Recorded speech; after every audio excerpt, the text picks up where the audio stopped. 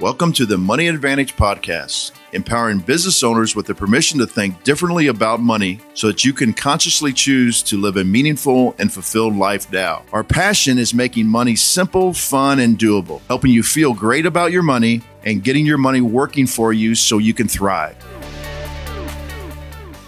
Hello, and welcome back to the Money Advantage Podcast. I'm your co-host, Bruce Wehner. Rachel is actually not going to be with us this week. She's not feeling great, but we have one of our associates, Cole Pickett, who many of you have already met on the show, is actually going to fill in for her again today. And today we are actually diving into a question that many people have had recently about how are these mutual companies going to pay dividends in an economic environment that is in upheaval. And although right now the economic environment is fairly stable, although there's some volatility in the stock market, the economic environment is pretty stable as far as businesses are still hiring. There are some businesses that are starting to lay off, though, and people are worried about that. And they're like, what happens if we go into a recession, a deep recession like we did in 2008, or even a depression like we did in the late 20s, early 30s? And how is that going to affect whole life insurance companies, or frankly, insurance companies in general, but whole life insurance companies, because people are wanting to make sure that they get their dividend payout as far as how it's going to affect their cash value in their particular policies. And of course, the way we design it is the dividend buys more paid up additional life insurance. And there's a variety of reasons. We've done shows on this before, and you can go back to our videos to look that up. We were not going to talk about that in this particular video, but what happens if an economic environment changes radically? So let's start with a baseline. We need to know how dividends are actually calculated. And this is the frustrating thing, because every mutual company does it differently, but they have all kind of the basic qualifications for their dividends. So let's talk about the basics first. The basics are the dividends were paid by mutual companies since the beginning, almost 200 years ago. And so they predate the actual tax code of 1913. And when a dividend is calculated, it is done according to some of the CFOs I've talked to over my career. It's proprietary, so they're not going to give you the exact way they do it. And I've said this on the podcast before. Coca-Cola and UPS and all these other companies are not going to tell you exactly how they are going to do and calculate their dividends. So it's no different than these companies, because it's proprietary. But the base is that every business, whether it's insurance, whether it's your local mom and pop business down the street, they have income coming in and they have expenses. The difference in a life insurance company is their income coming in is from the sale of different products. And those products, then they take the premium that comes in and they invest it. And they're hoping to get a portfolio return. That's what the CFO is for, the chief financial officer, or chief investment officer would do. And the chief investment officer, because of regulations, because they have to take care of future, not only death benefits, but future possible cash that is requested either as a withdrawal or a loan, they have to keep some of that actually liquid. And because of regulators, they have to be very, very safe as far as, and we're going to dive into this a little bit deeper, but I'm going to give you the overview. And generally it's mortgage products, and a majority though are bonds. And so I want you to think logically here. So we have expenses. And what are the expenses in the insurance industry? The expenses are, they have personnel at home office. They obviously have a home office. They have mortality expenses, which are the greatest expense. And that is why they're very careful in their underwriting process. And then they have, outside the home office, they have agents, producers that they pay to actually promote and service their products. So those are the expenses. The income comes from whatever the CIO, the chief investment officer, can produce in their portfolio. And then at the end of the year, there's hopefully a profit. And the great thing about mutual companies, they're very, very conservative. So they actually charge a little more for the cost of the insurance just in case. And they are also very conservative with their investments. They're also, unlike, say, our government, they look at every expense. They're really good stewards of the money. And at the end of the year, there will be a profit. And in all the mutual companies we've dealt with, the ones from 118 years to 174 years old, they've always paid a dividend. So what they do is they take the income that they've generated, they then subtract the expenses, and they're left with a profit. Now, the good ones take some of that profit and they put it into their reserves. So they're even stronger. Then the board of directors actually declare a dividend, and it's spread out throughout all the policyholders. Now, this is where it gets a little confusing. And this is where, if you're listening to other programs and other agents talking about this, let's just say it's a 5.5% dividend. Not everybody gets credited 5.5% to their cash value. Why? Well, the first reason is that there are fees involved. There's a normal fees that are in the contract for the investment fees and so on and so forth. But the biggest fee is the cost of insurance. And those fees are then subtracted and then they are credited to you. So that's the first reason. So that's a gross number. Now, even amongst insurance companies, the gross number is different. Some of them do not put all the fees in it. Some of them actually had already put the fee into the expense. It gets very confusing. And this is why oftentimes people say that, oh, I'm going to go with a 6% dividend company rather than a 5.5% dividend company. It just makes logical sense, because if you got 6% at the bank, you wouldn't go with a bank necessarily got 5.5% unless there's some extenuating circumstances. But it's because it's proprietary. They don't tell you how to do it, that oftentimes a 5.5% dividend can actually increase your cash value more than the 6% dividend because of where they took the expenses out. So then they apply it. Okay, so I'm going to stop there. And Cole, I know you're really good at listening. You're really good at dialing down for the listeners. So what kind of things from your experience might have been confusing in that explanation, or is there anything you want to add? Yeah, I think potentially you could expand on how not everyone gets the 5.5% or whatever the declared dividend percentage may be, based on a number of different factors, like you've mentioned a few, like age and different things like that. Yeah, very good.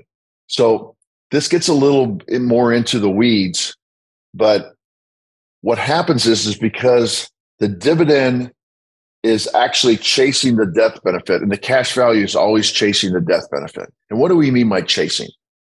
So whenever you take out a policy, and let's say you put $50,000 in the first year, some of that obviously is going to, and we have other videos for this. So, and I know the listeners are up on a lot of this, but it's going towards the base policy, and the base policy is the rock or the foundation of the policy.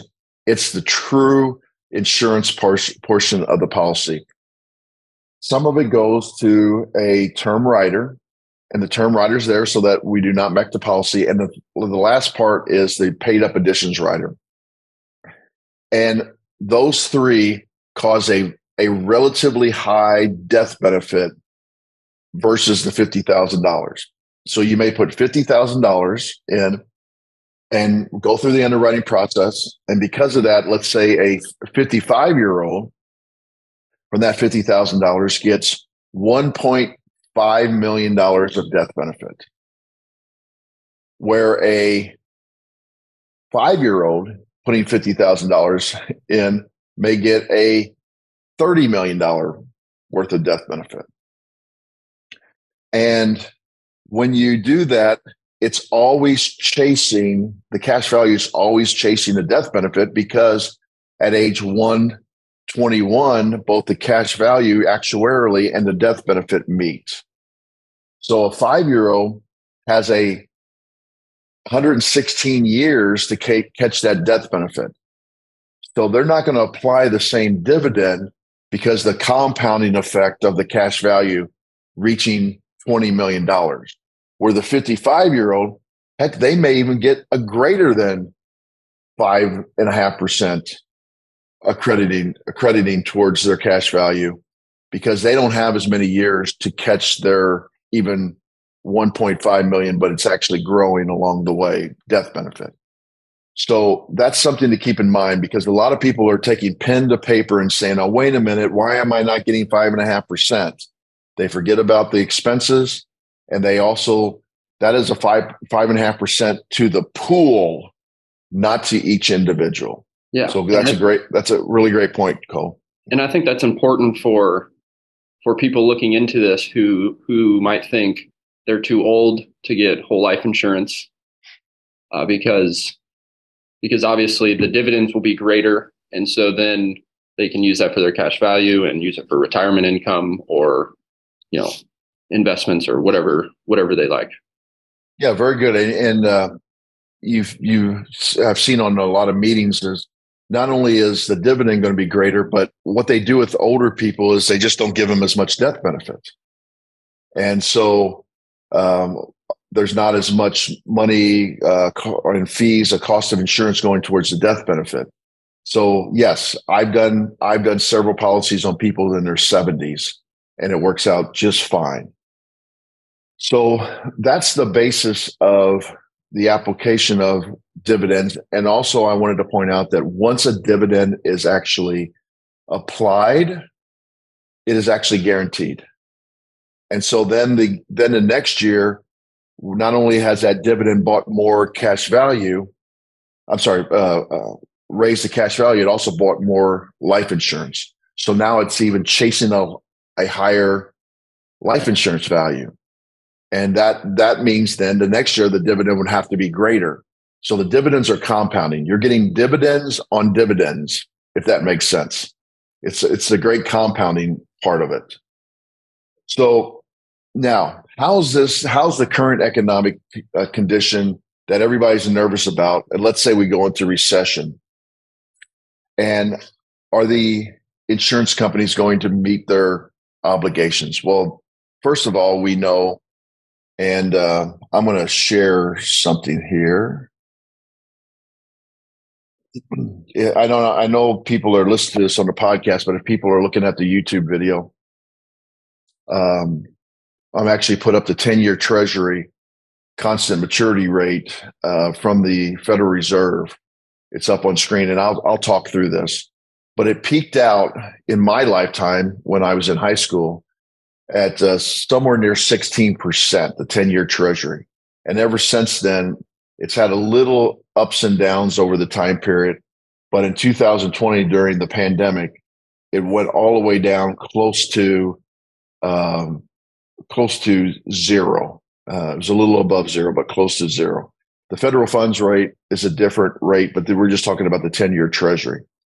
Federal funds rate is what banks use. The treasuries are what everybody can purchase, including insurance companies. So very, very low interest rate environment, close to zero. And even at that time, the lowest dividend that I know that was paid by an insurance company, even though this was less than 0.5% was 5%. So now you might say, now, how is that possible? How is that even possible?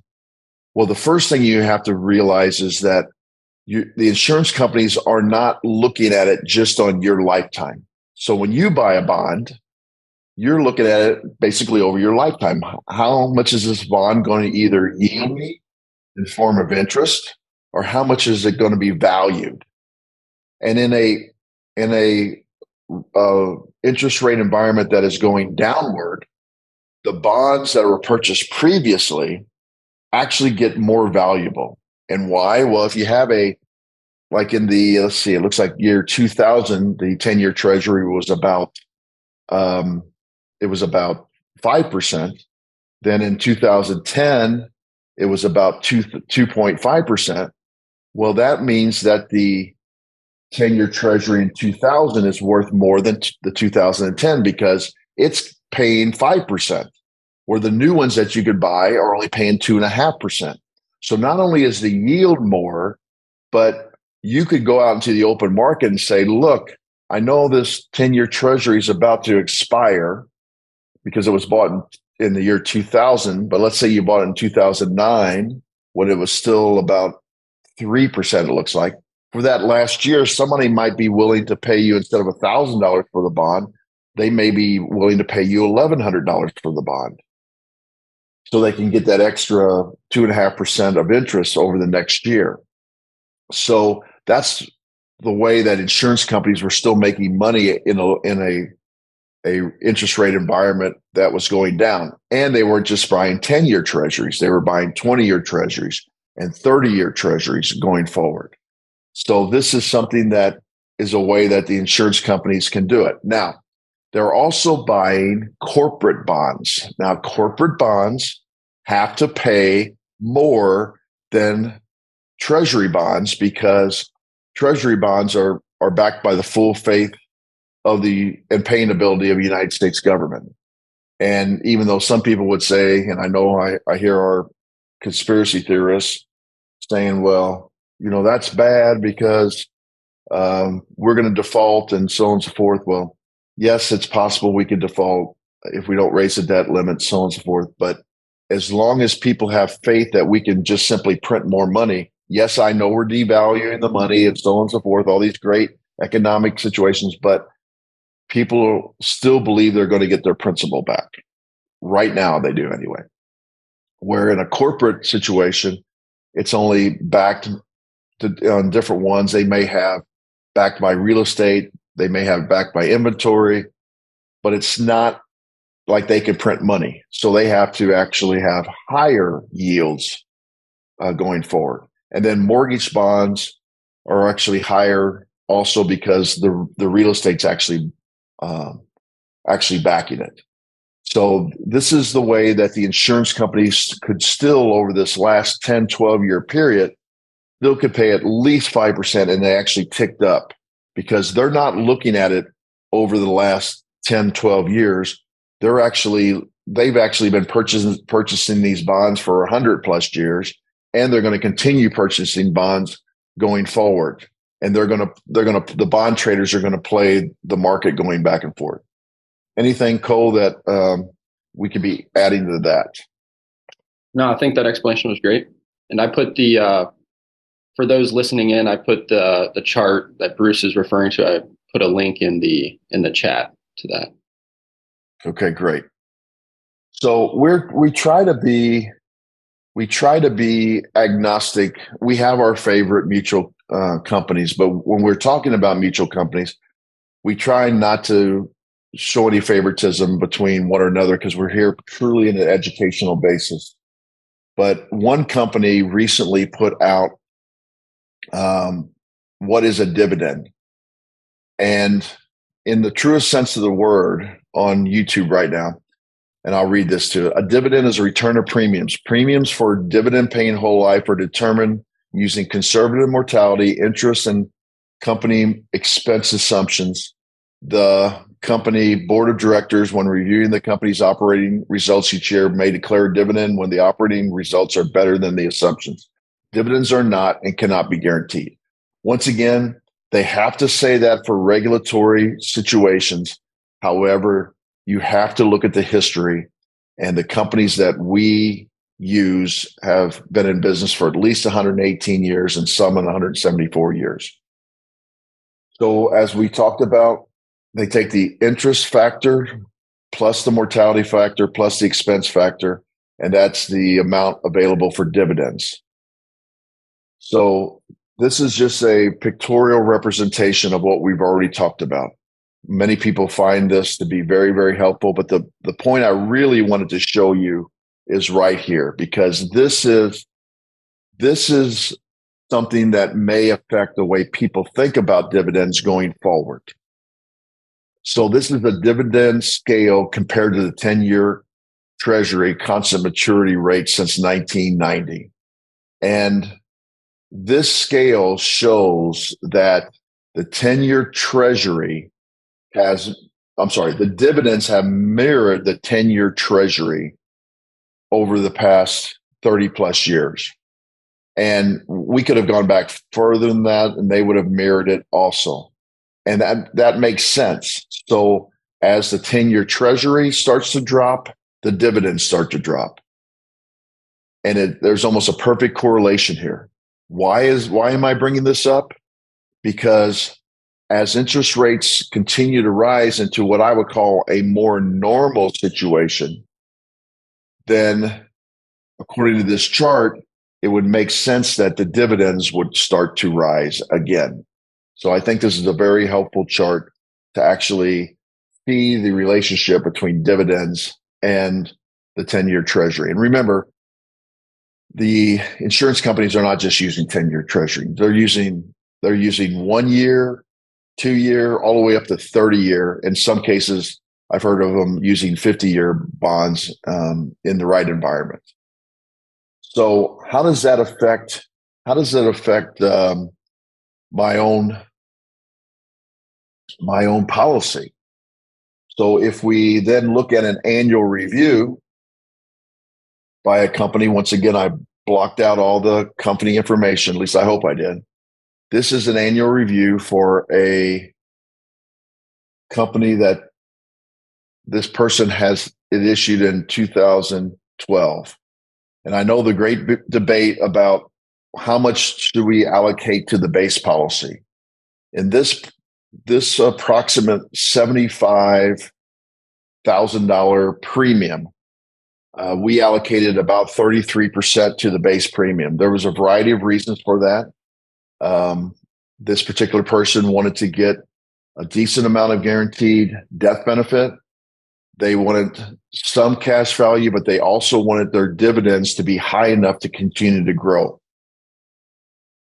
I hope this is a great illustration so that people understand that if we're in a rising interest rate environment and dividends are going to follow, which historically they have, then allocating at least a little more to the base premium will have a long range effect on your building of cash value within your particular contract.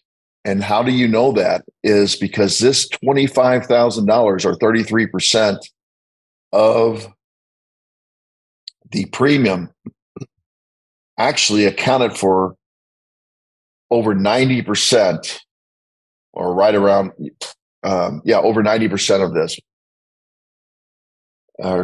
And that is $7,063.40. Then this is how you know that they're paying dividends on your dividends, because this says paid up additional dividend. And then finally, this $49,000 only received $659 of dividends.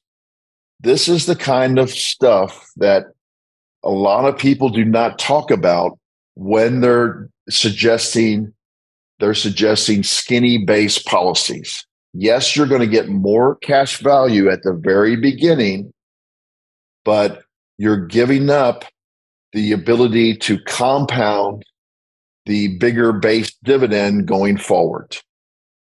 And so what we always say is you should have as much base policy as you possibly can in your budget and then add the PUAs as far as additional savings component so that you can compound these dividends going forward.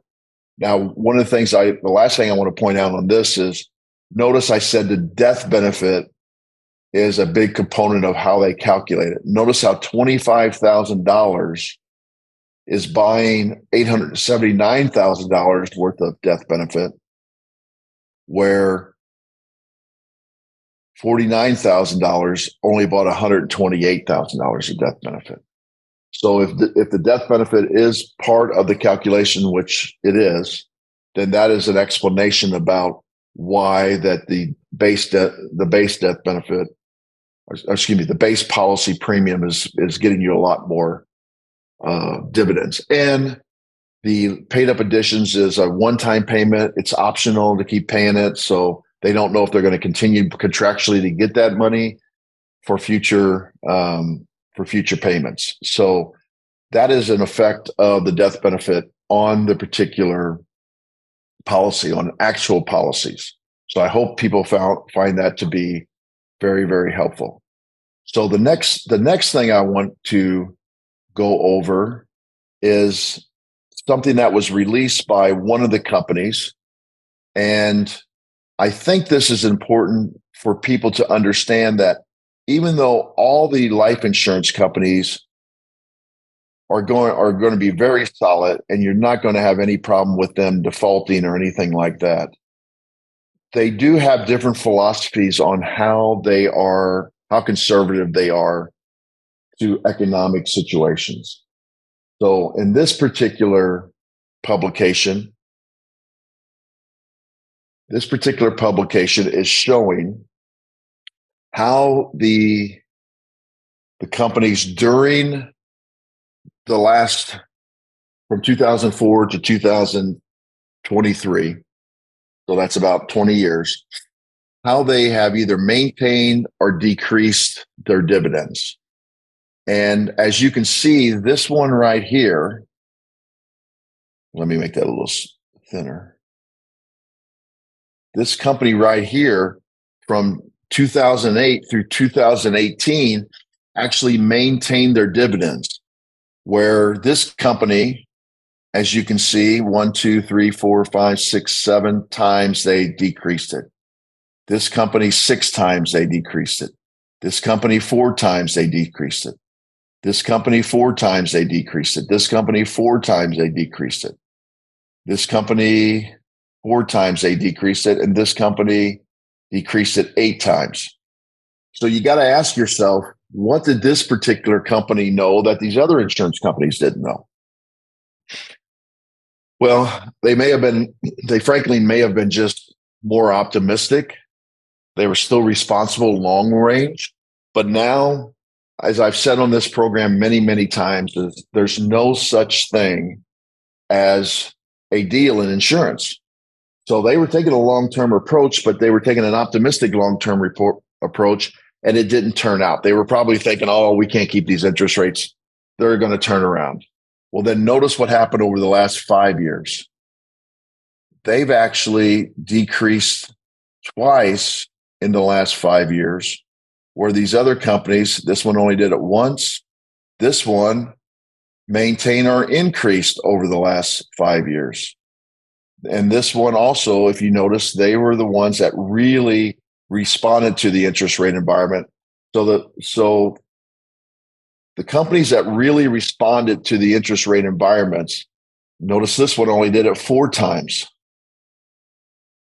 And so now they've actually decreased or over the last 5 years. So not that these companies are going to go under, but I think when you're looking at a company, you need to see what is the trend, especially early in your contract. So if the trend of some of these insurance companies is, oh, well, we made a bet going forward and we were wrong with the bet. Now we're going to have to actually decrease our dividends. And now we're actually going into a rising interest rate environment where you would think they would actually be increasing their dividends, but they're going to have to either maintain or decrease again. Then that's going to affect the compounding of future dividends. So that's just something to consider. Anything else there, Cole, that we can hit on? The only comment I would have is it seems as though most of these insurance companies over the long term, it all essentially evens out.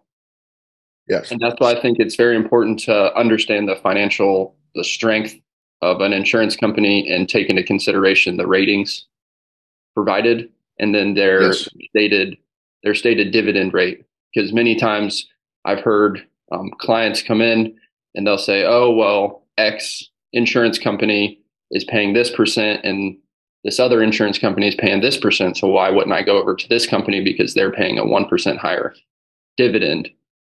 When in reality, they may or may not increase or decrease that percentage. And that's why I think it's really just important to choose an insurance company that has a long history of paying dividends, and then also their ratings are high enough to where you can feel safe moving forward that they'll at least pay it, because it'll be extremely difficult to tell whether an insurance company will increase or decrease in any given year. Very, very, very good. And I see we have several listeners on today, and if you have any questions, please put them in the chat. I know from my background as an educator that this material may not be as exciting as some of the material that we've had, and maybe you don't really have any questions because it's not that exciting, or it may be because it's so deep and you're really interested in it, and you're really trying to study, and you're not thinking of any questions right now because you're just trying to understand.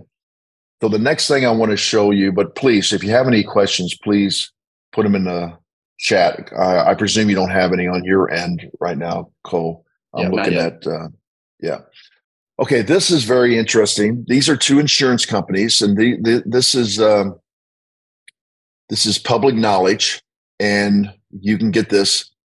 So this is comparing, contrasting some of the things we've talked about. So first thing you can see is that over the last 5 years, these were their portfolio yields that they were getting.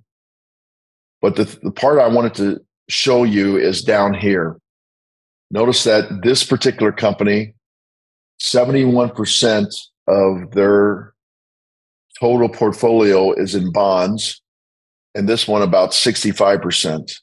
Notice how they only have a very small percentage in stocks, very small. Now, this company over here had smaller amount of bond holdings, but notice they believe in mortgages. So now they're at 75% when you count the bonds and the mortgages, where this company doesn't believe in mortgages, apparently. They believe in real estate, and this company doesn't believe in real estate. And so you'd have to ask yourself, okay, where is real estate going if we go into recession? And so would that be an issue? And then notice how this company only has 2.7% out in policy loans, where this company has 11.7% out in policy loans. That is a huge difference.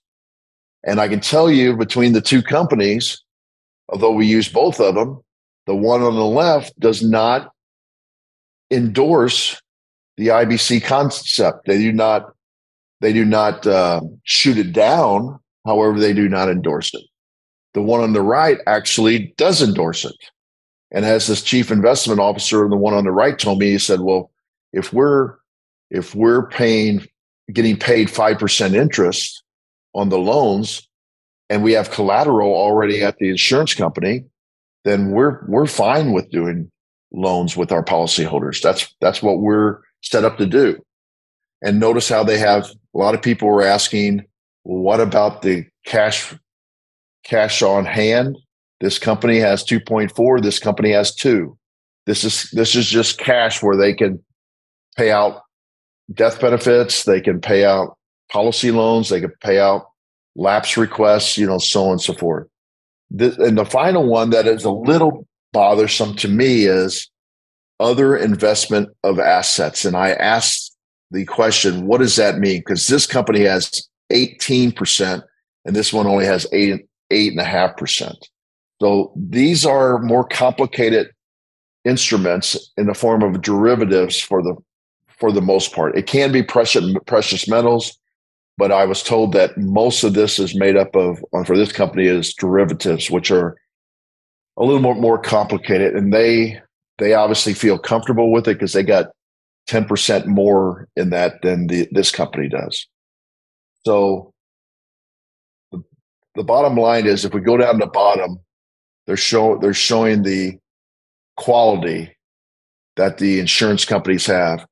This one has 95% of high quality investments, and this one has 91. Well, I don't know why I'm doing this. Is that they already told them right here. 91% of high quality investments. So this is available to the public. You can search it, but we do this kind of research all the time. All right, Cole, did you find anything that you found interesting?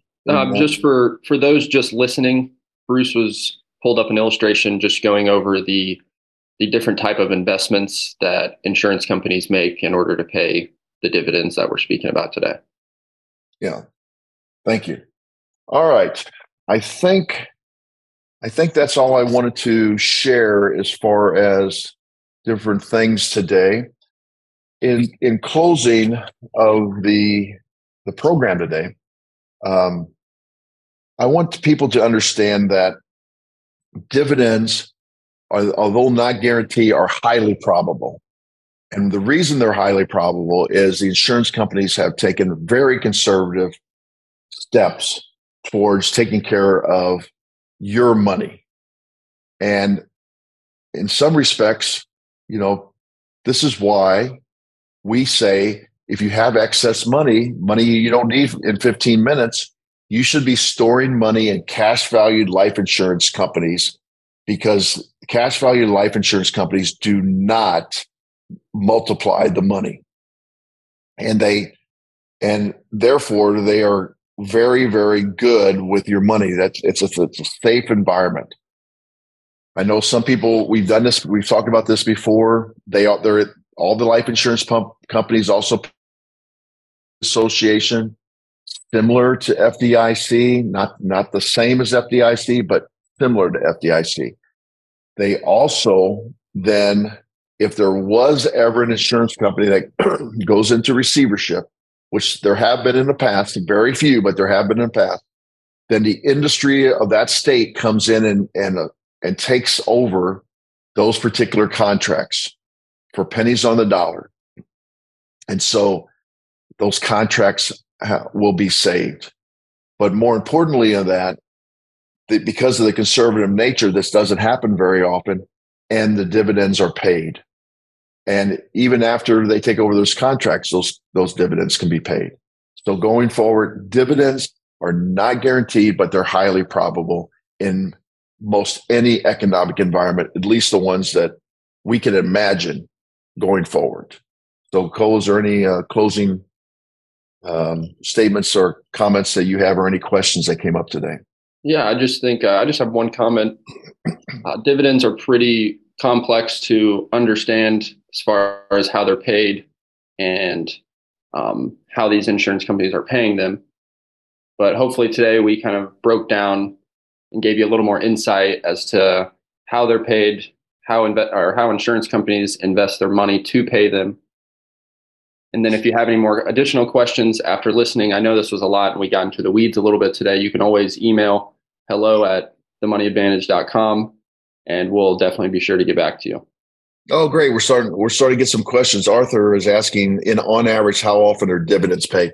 Great question, Arthur. This gets a little confusing too, because whenever you take out a contract, the life insurance contract, you establish the anniversary date on the date it's actually issued. So example, if you decided today to pay your life insurance for the first time, and I think today's the 19th, I believe, April 19th, that establishes your anniversary date. So it's not like everybody's going to get the dividend applied on the same day. Now, the insurance company declares a dividend in fall and then they apply it for the next year, but you would not get the dividend until your anniversary date. So what we do is we always review a couple days after your anniversary date. We know the dividend has been declared. We know you're going to have it on your policy, and we go over what the dividend was. So, Arthur, to answer your question, is they're declared once a year and they're applied once a year. They just get applied on your anniversary date. Thank you for the question. And we haven't seen Arthur before on the show, so thank you for participating. All right. I know it was a little bit of a dry subject, but I know people were asking us when we've been meeting with them about what is going to happen to the dividends going forward. I am actually very optimistic about the dividends for a couple reasons. I do not believe that we are going to go back to near zero interest rate environments for a sustained time period. So I tell people all the time, if these insurance companies were paying anywhere between a 5 and a 6% dividend in an environment where the treasury was near zero, then if we're not going to go back to near zero again, then that means going into the future, the dividends will actually be going up. And if they're going up, then getting into a contract now, that means you're going to get it when they go up, and those higher dividends are going to compound throughout the entire life of the contract. It's like if you went to the bank, I always like to use, because banks, even though we're not endorsing banks, but people understand banks. If you take $100,000 to the bank, would you want to get 5% at the very beginning of putting it in? Or would you like to get 1%, but towards the end, get 5%? Well, if you get 5% at the beginning, then that compounding starts and you start making money on your money.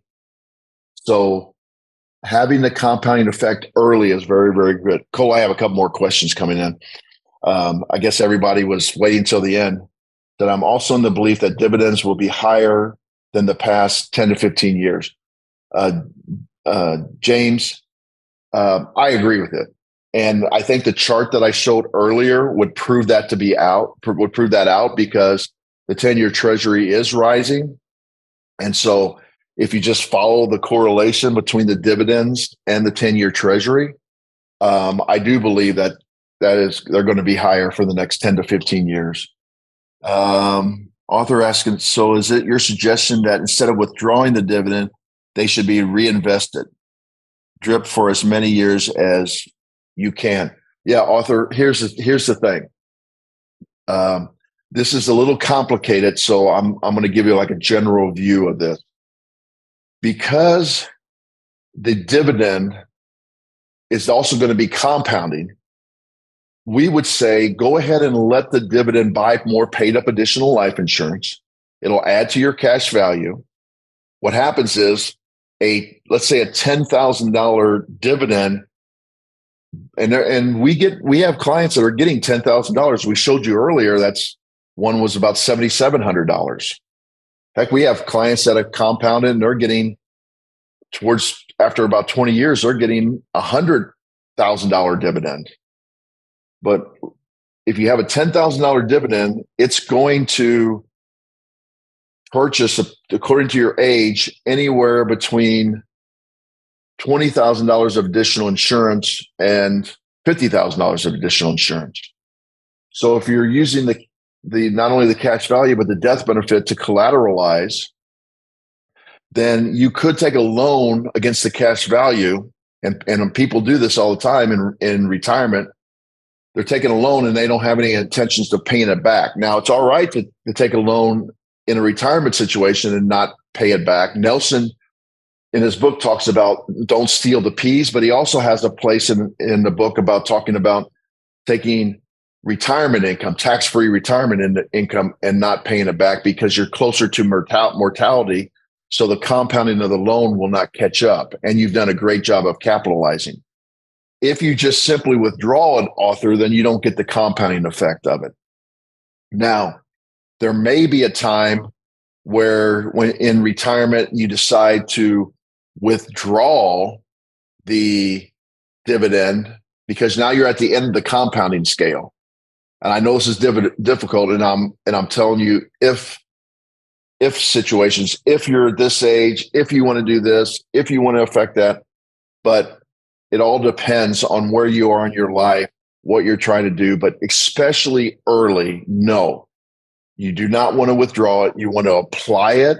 You want it to compound. You want it to buy more paid up additional insurance. And then if you want to borrow against it, go ahead and borrow against it at that time. Great question, Arthur. Thank you for participating today. All right. I think that's all I have on my end, Cole. You have anything else? Okay, we're good. So once again, thanks. If you like what's going on and you're on YouTube, please hit the subscribe button, comment on all our social media, and we always answer those questions. And we'll have hopefully back next week. We have a guest next week, and I think you'll really enjoy it.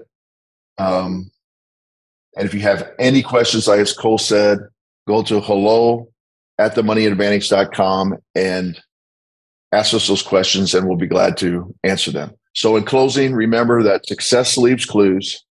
Model the successful few and not the crowd, and live a life and business that you love. Thanks again for listening. Bye-bye. Discover the secret of how to earn a return on the same money in two places at the same time so that you can strengthen your investment returns. We've created a free guide for you that explains the top 3 things every investor needs their privatized banking system to do. Go to themoneyadvantage.com/banking, put in your name and primary email address, click the Send My Free Guide button right now, and we'll see you on the inside. Thank you for listening to the Money Advantage podcast. Today's show notes and resources are available for you on themoneyadvantage.com. If you like this episode, make sure you subscribe and leave a review. If you have any questions or desire to speak with a qualified financial professional after listening to today's podcast, we encourage you to reach out to us at hello@themoneyadvantage.com or check us out at themoneyadvantage.com. The opinions and views expressed here are for informational purposes only. This material is educational in nature and should not be deemed as a solicitation of any specific product or service. All investments involve risk and a potential loss of principal. Kalos Capital Incorporated nor Kalos Management Incorporated offer tax or legal advice. Please consult with a tax advisor or attorney for advice regarding the impact on your portfolio. Securities offered through Kalos Capital Incorporated, member FINRA, SIPC, MSRB, and investment advisory services offered through Kalos Management Incorporated and registered investment advisor, both located at 11525 Parkwood Circle, Alpharetta, Georgia. E3 Consultants Group is not an affiliate or subsidiary of Kalos Capital Incorporated or Kalos Management Incorporated.